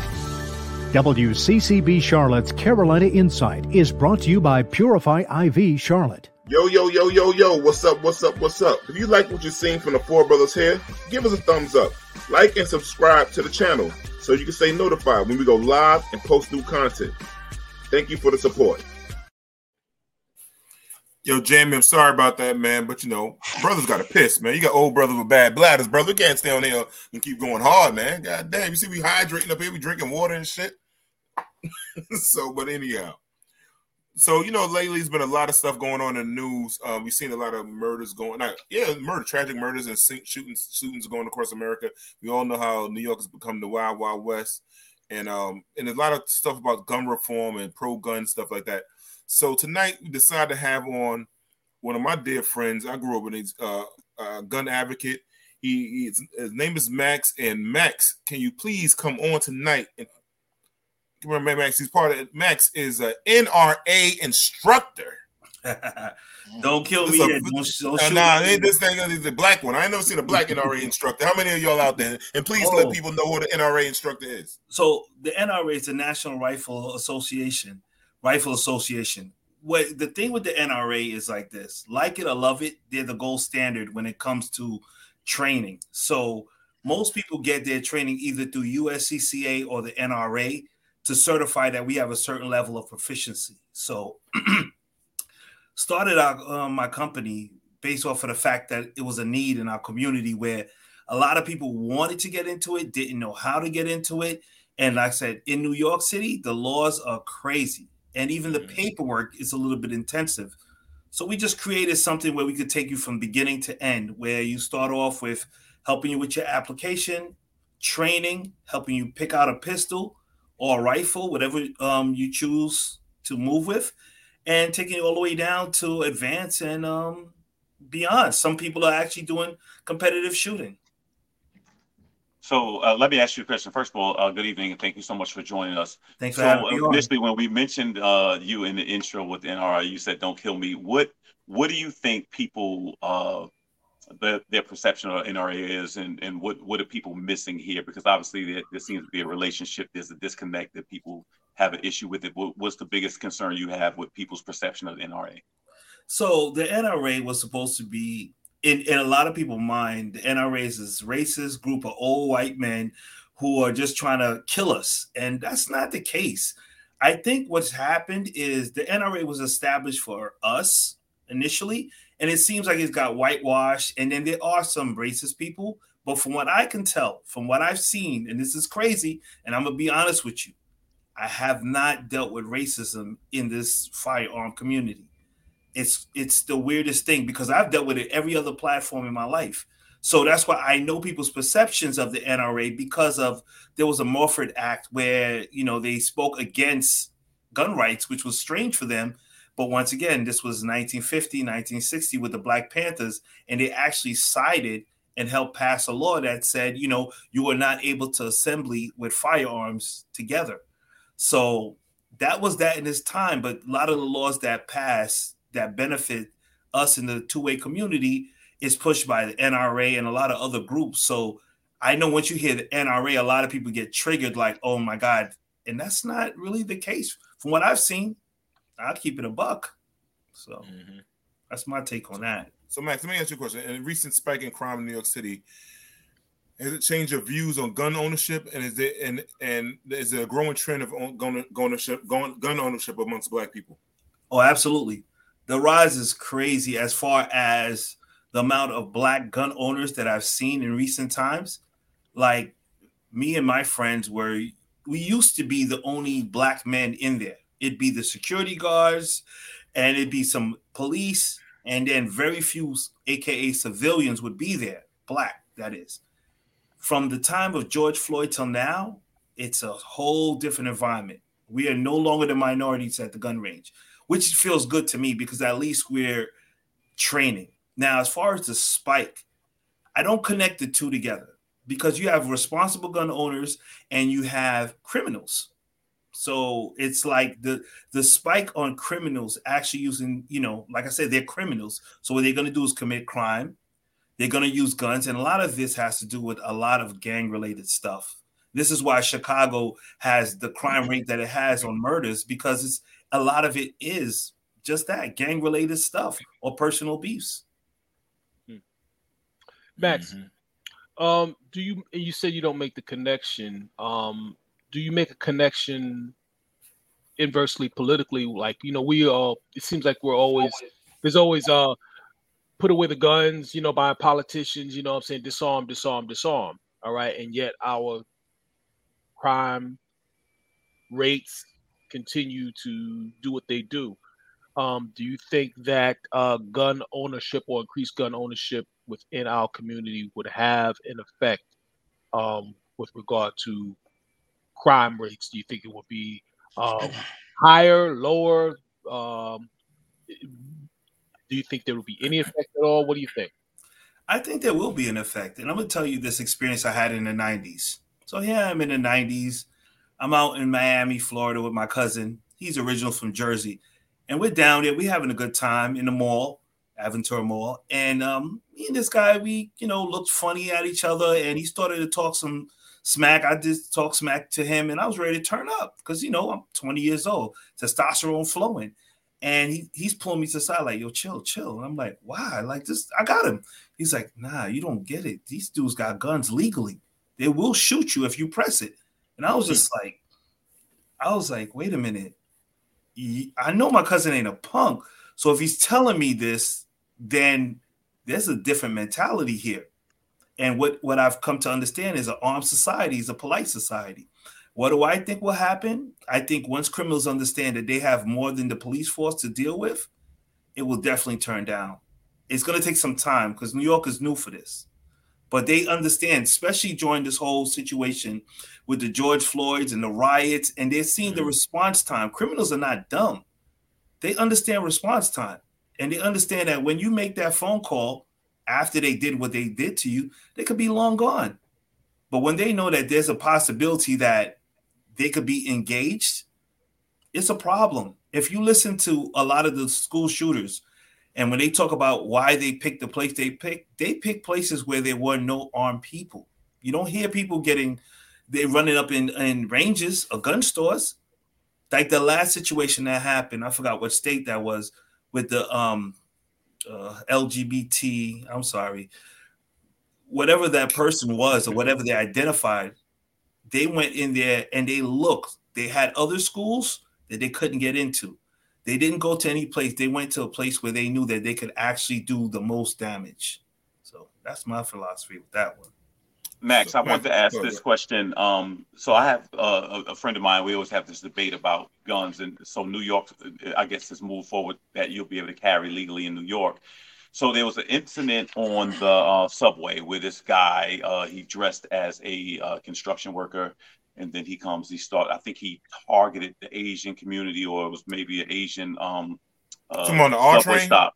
Right, On the R train? right. Yeah. And so this guy was saying that's why we need more guns. But I was saying if everybody on that train was armed and everybody pulled, then what happens if they don't know who the shooter is? That was the thing I was concerned about when we get in situations, because when Rodney was on the show, he said there's a lot of police officers that can't shoot. They only are required to go to the range like twice a year.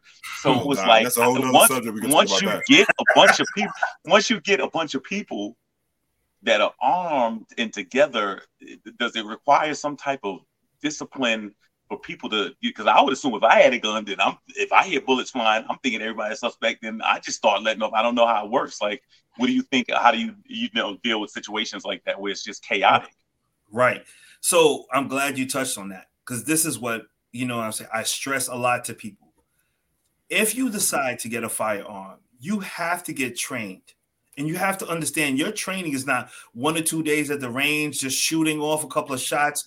That doesn't resonate with situation awareness, understanding a lot of things that you have to evaluate the situation. Just because there's shots going off, who's it? Where is it? Am I able to make that shot? Who's behind that person? If I miss, there's a whole lot of, and the thing about it is, without training, you have to make these split-second decisions, and you'll find yourself in a lot of trouble. It's not always a shoot situation. If you can draw a weapon and just hold somebody down for a minute, that might be a deterrent. You may not have to use your weapon.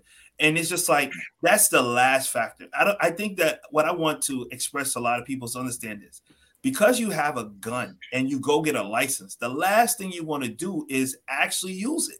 Because once you do, you're going to jail. You better have a lot of money, because you're going to be paying out the wazoo. You know what I'm saying? Court cases and everything. You're treated as a criminal. So making that assessment, you have to be trained. And it takes time. It's a certain level of commitment that you should have once you say, I'm applying for my license. I'm going to go forward with this. Now I'm committed to take these steps forward. If I was on the train and I had to evaluate the situation, I might not have drawn my weapon at all.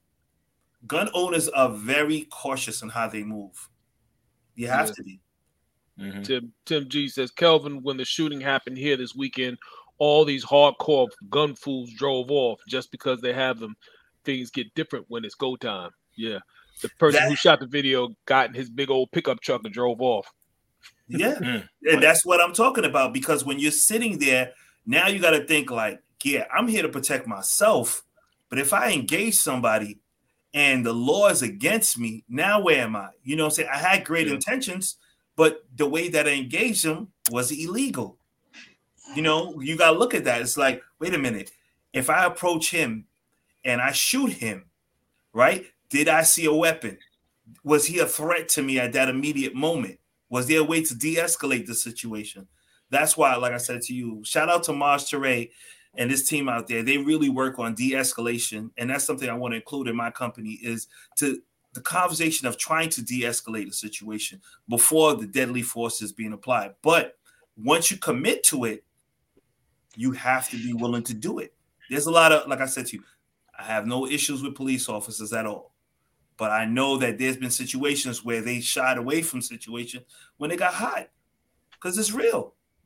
Even with the best training, it's still going to be a split-second decision if you're going to engage. Max, let me ask you a question. Do you feel? Oh, somebody's going to say something. I'll go ahead. Go ahead. All right. I'll speak out. So how do you feel about the different type of guns? Should it be a certain kind of guns everybody have? Is people allowed to get ARs, or should it be like we know in New York State there's 10 rounds per magazine? Should they be allowed to have the extended magazines? Should they make them faster shooting guns? What do you think? Okay, so my belief in this is this, and it's the media plays on the ignorance of the people. Okay, AR-15 is not an assault weapon. I'm gonna repeat again: it is not an assault weapon. It is not a fully automatic weapon. As fast as your finger goes, it's as fast as the bullet goes. The same rate of speed as a handgun. So when we're talking about rifles and handguns, I would absolutely use a rifle. Why? Because I can perform at a high rate in the most stressful situation. It is easier for me to train somebody with a rifle than a handgun, because a handgun is only 2 points of contact. You have several points of contact that helps you enable that. So it's a little bit difficult for, you want to shoot a handgun, you want to shoot a rifle. My belief is this. I don't believe that it's a deterrent for somebody to say, okay, I got 10 rounds, so I'm not going to commit a crime. Or if I got a 30-round magazine, now I'm going to commit a crime.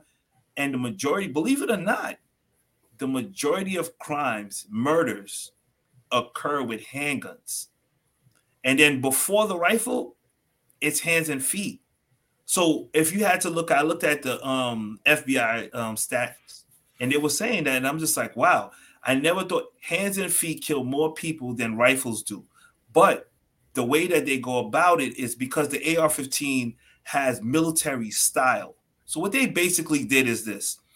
Guys who like anything to do with the military, they try to mimic it. Just like that's why the H-2 Hummer is popular. So they went and got this rifle and was like, okay, let's put the same parts to make it look like it so we could feel cool about it. But it had nothing to do with the rate of speed, how deadly it is, nothing. You could have your old grandfather's hunting rifle that shoots the same thing or more deadly around than that, but it doesn't have those black evil features on there. And people deemed it to be like, okay, that's respectable. If you had to do it on the caliber of deadly weapons, the AR-15 is not on the top of the list. There's so much more powerful rounds that have wood stock that look boring, like, they call fuzz, hunting rifles that will far worse than that. It's just the popularity. And D, you from my era, so you know how the guys used to buy the Fieras, and then they slap on some wings on there. They add on some rims, and they act like it's a Lamborghini. It ain't a Lamborghini. It's a Pontiac. Right, it's a Pontiac. The Chrysler 300 is not a fan of. So this is what I'm talking about. Yeah, so, the mother thing that killed more people is fucking Hennessy summertime basketball games with hip hop music. That might be the number one killer of people. Don't forget just the food that we eat. Thanks. Think about it. I think a comedian said this. You go to a wake after somebody died, and they feeding you the same food that killed him. Yeah, we don't even think about that. Half the food we eat is taking us down. But I'm not, like I said to you, a gun nut. I appreciate them. I like them. I like them for different reasons. The same way people like different Jordans. People say, "Why do you have so many guns? You can only shoot one at a time." True. Why do you have so many Jordans? You can only wear one at a time, right? So it's just something you get into. Some people's cigars, some people's is glasses. It's different things. Some people collect liquor and don't even drink. Mm-hmm. So I think what it is with our society is that we have to look at it. Is it a mental situation? Yes. A part of it is. The other part is culture. The American culture that's reinforced by the music, the videos, the movies, it's all supporting this type of vibe that the bad guy is not so bad anymore. And that's what I really think is happening.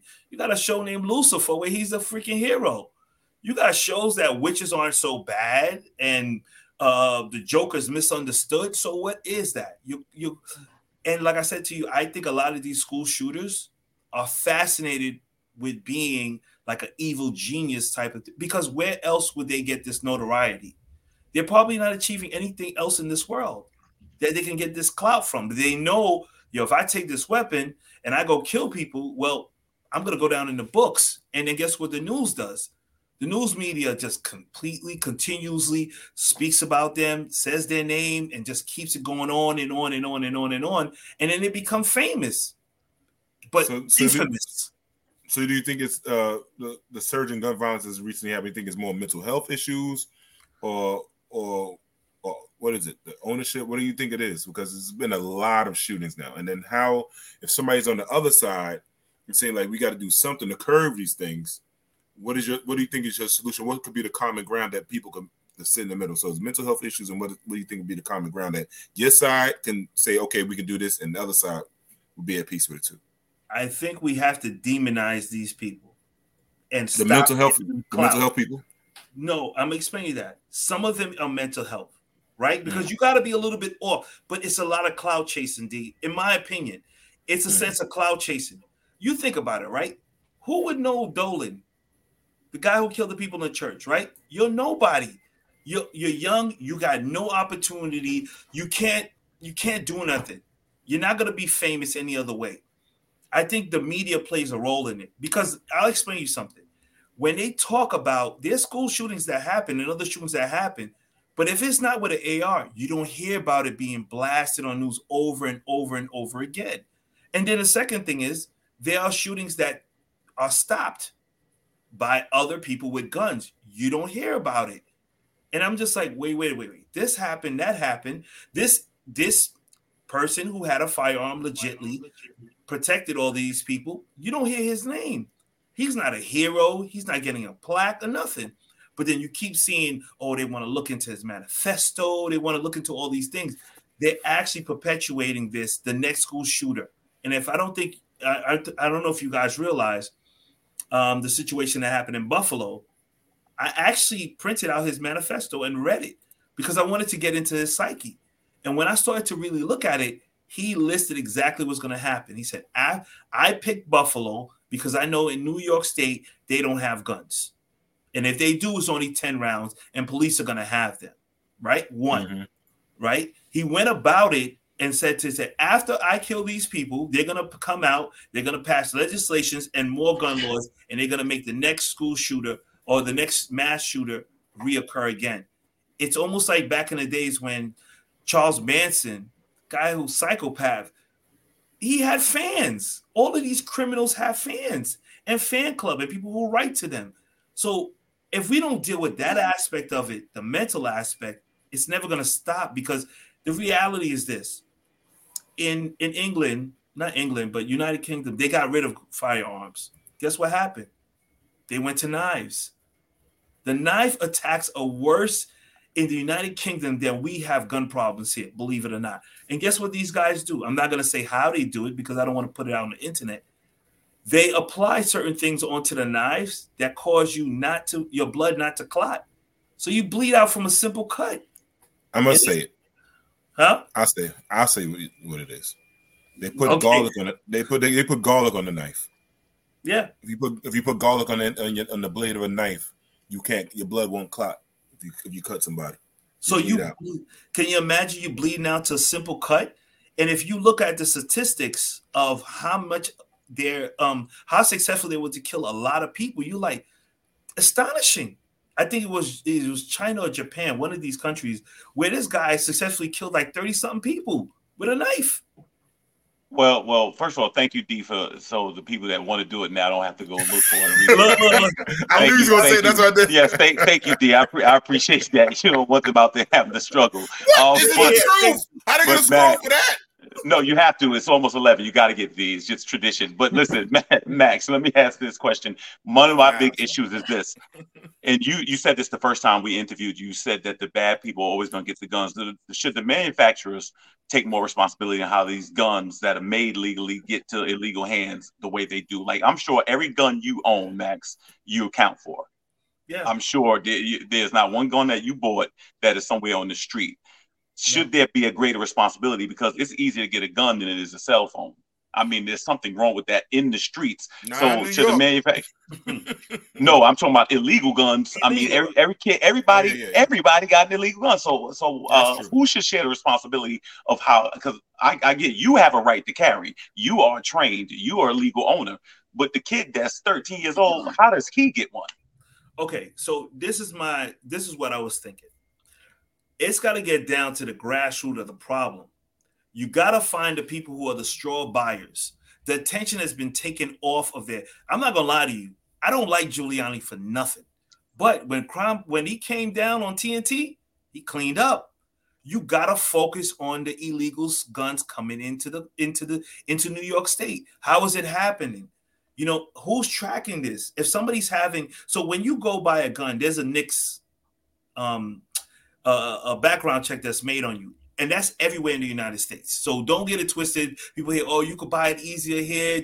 No, every place, just like you have to apply for a driver's license, you have to get a background check. So if somebody's having 40, 50 background checks, hold up, let's take a deeper look into him. And I know a lot of people in the 2A community may not agree with me because sometimes you buy a lot of guns. But let somebody look into you and be like, yo, you bought 40 guns.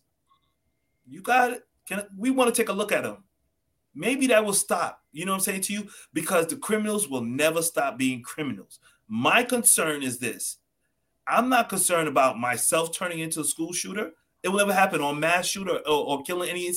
But don't inhibit me from protecting my family. I don't outsource my safety. We could barely get the city to come clean up the streets when it snows. And I'm going to depend on I got no issues with police at all. But I know the reality and their response time. And that doesn't work for me. Not living in America. I'll tell you, just like everybody tell you, I'm an American. Hey, Max. I'm sorry. I'm going to get you in there. I just want to make sure we get to Sean's comment. Then go. Yeah. I was going to mention that. Okay. Sean asked, what are the positive effects? What are the positive effects of gun ownership? Bria Taylor boyfriend had a legal gun ownership, and look how they were slandered. I do feel like other states, like Texas, you need it. Well, the positive is this. Like, let's say, for instance, right? I've helped numerous, and it seems like more women are coming through to get their license. And I remember I helped this sister get her rifle, and I trained her and everything right during the whole riots and everything. And I got a phone call. She said, Max, thank you.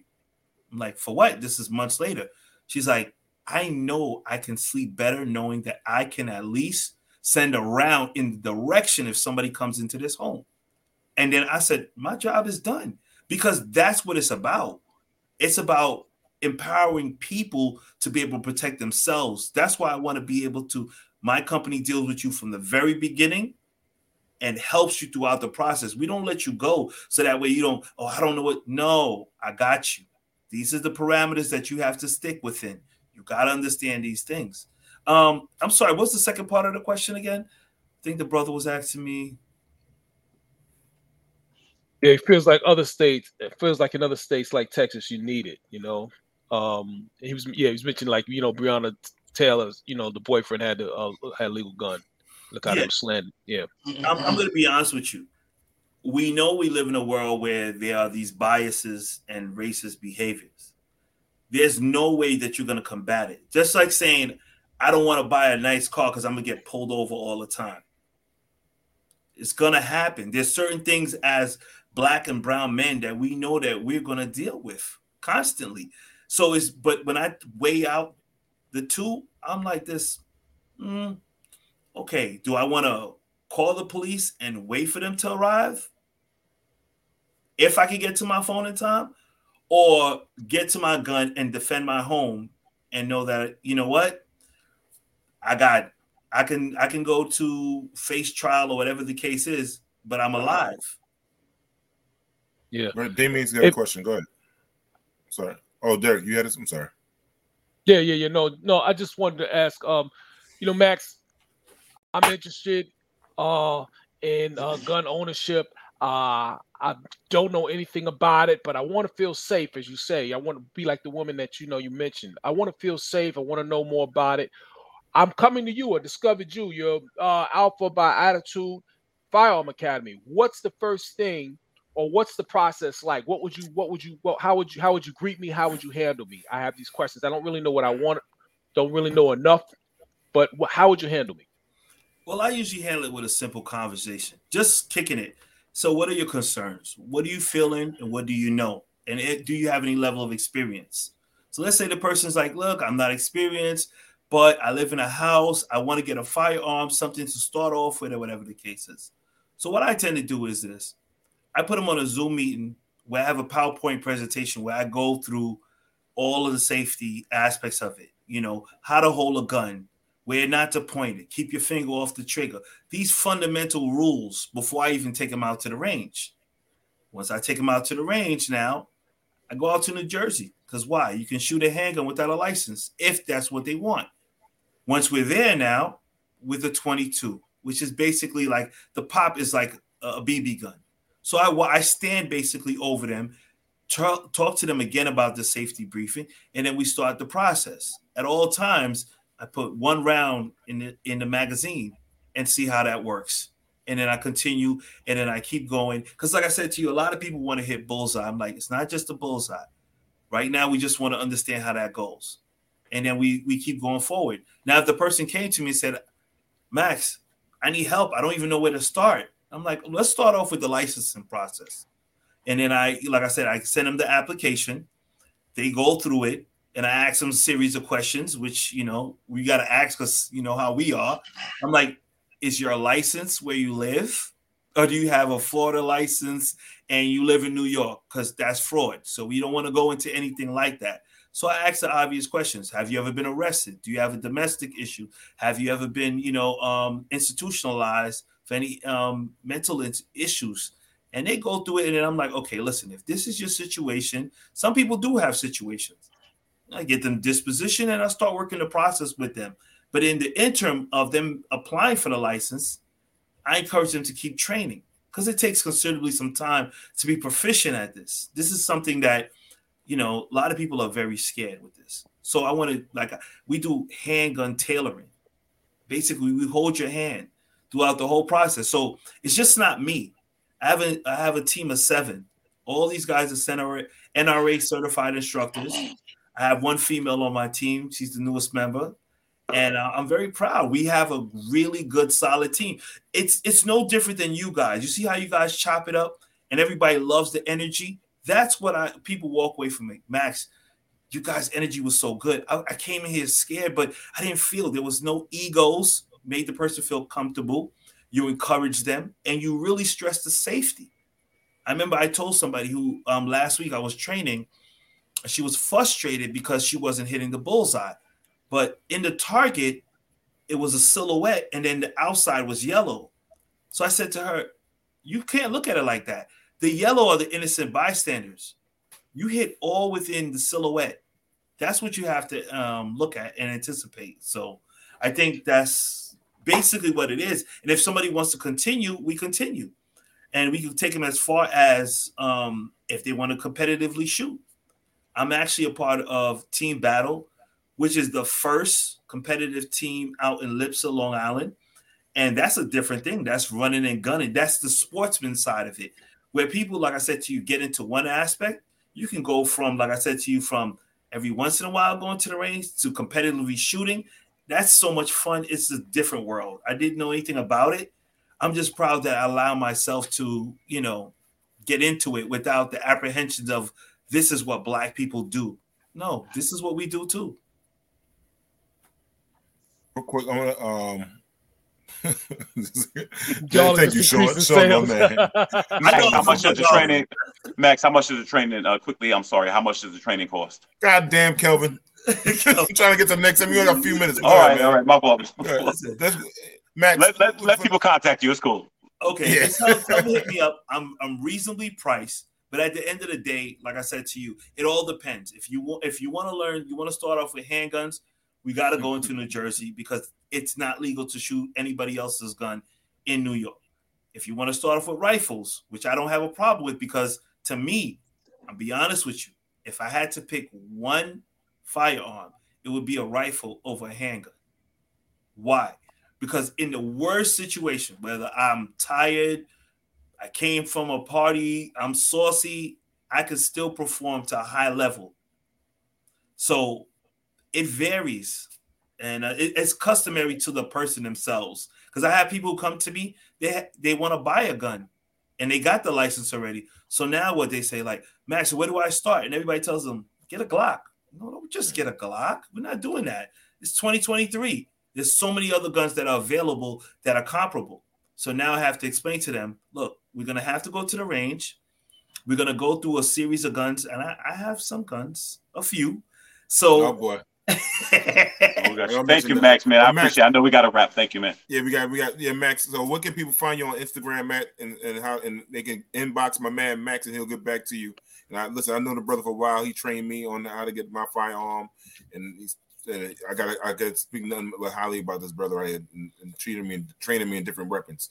So Max, how can they find you on Instagram? You can catch me on Instagram at alphabyAttitude.com and just link on the bio. In a few weeks, we'll have the website up and running, but we're actively training private and groups. And like I said, we take you from the rootum to the tootum.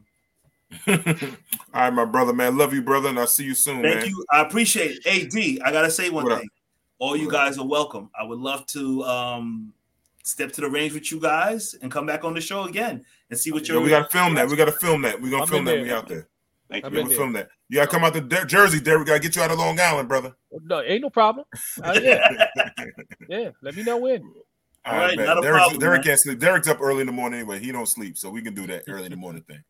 You got it. All right. Thanks Max, for having me on, guys. All right. Thank you, brother, for coming on.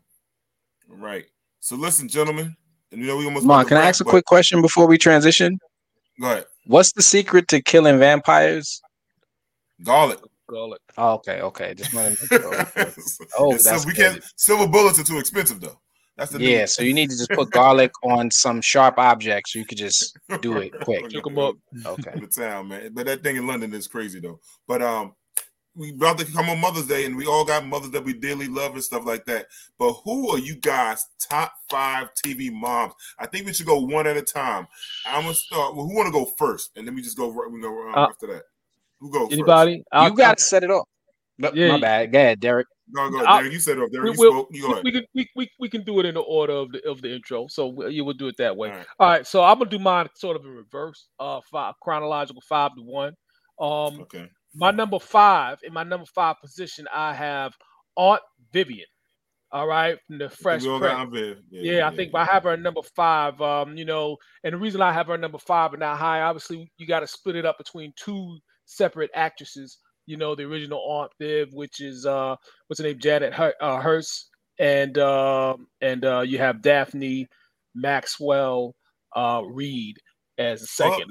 You got third Aunt Viv now. I like the new Aunt Viv better than the second Aunt Viv. Oh man, on the Bel Air show. Oh yeah, there you go. And there you go. And I haven't gotten into that yet, so I got to watch. I got to get into that, brother. I watched a little bit of it. It was interesting. Far departure. Number 4, I got Mabel Mama Thomas from What's Happening. Yeah, all right, played by Mabel King. I felt like she was about to beat Roger's ass every episode. Like she was 2 seconds off of just going ham on every single step. Yeah, exactly. You know what I mean? She was definitely, a mother figure. Then I have number 3, my number 3 position, I have Louise Jefferson, Wheezy. All right. Isabel Sanford. And, you got to put on there because she put up with George's ass, man. He was wilding out most of the time. So she was definitely there as the mitigating or grounding figure for the husband who was just off the chain. Number 2, I have Florida Evans, Esther Roll. Damn. I have her. She was like the Ultimate Project's mom, around the way. She spoke for a generation of people who perhaps were, voiceless. I don't know. You know what I mean? So she spoke to that. And number 1, of course, is, Claire Huxtable, Felicia Rashad. She was just basically goals. You know what I mean? So you just got to add in it. So that's my top 5. Damien, what's yours, man? That's a dope list. So we got some in common, but I figured I might have a couple that nobody else had on the show. But let's see how this goes. So actually, my number 5 is Louise Wheezy Jefferson. That's one of my favorite shows. I believe it was also written originally. I don't know if it was every episode or anything like that by a Black woman. George Jefferson is iconic, dancing jokes, but Weezy kept up with him, which is hard when you have somebody who's that talented to keep up with them, and who's known for so many things. But she was amazing. 4, I have the original Aunt Vivian. She's the only Christopher we acknowledge is Wallace. It's kind of like that. It's the original Aunt Vivian. Like I think she was just like an example of Black womanhood and beauty, and not to say that the others weren't, but the way she carried herself, the way she spoke, acted. I mean, I felt like she was maybe the next generation's Claire Huxtable. Number 3. Now, if y'all got a problem with this, we could talk about it after the show. But I'm gonna say Adele Wayne, Dwayne Wayne's mother, played by Patti LaBelle. I didn't think about that. Fire! She was mad funny every episode. Oh, she had a small role, but she was dope on that show. And I'm a Patti fan. You went Don't at deep in me. the crowd. Yeah, you went in the I'm gonna block you. One. Yeah, Patti. There's no Patti slander. All right. Number 2. Y'all might kill me for this one. I'm going with Mama Payne. She was the funniest. Mama Payne. She was the funniest.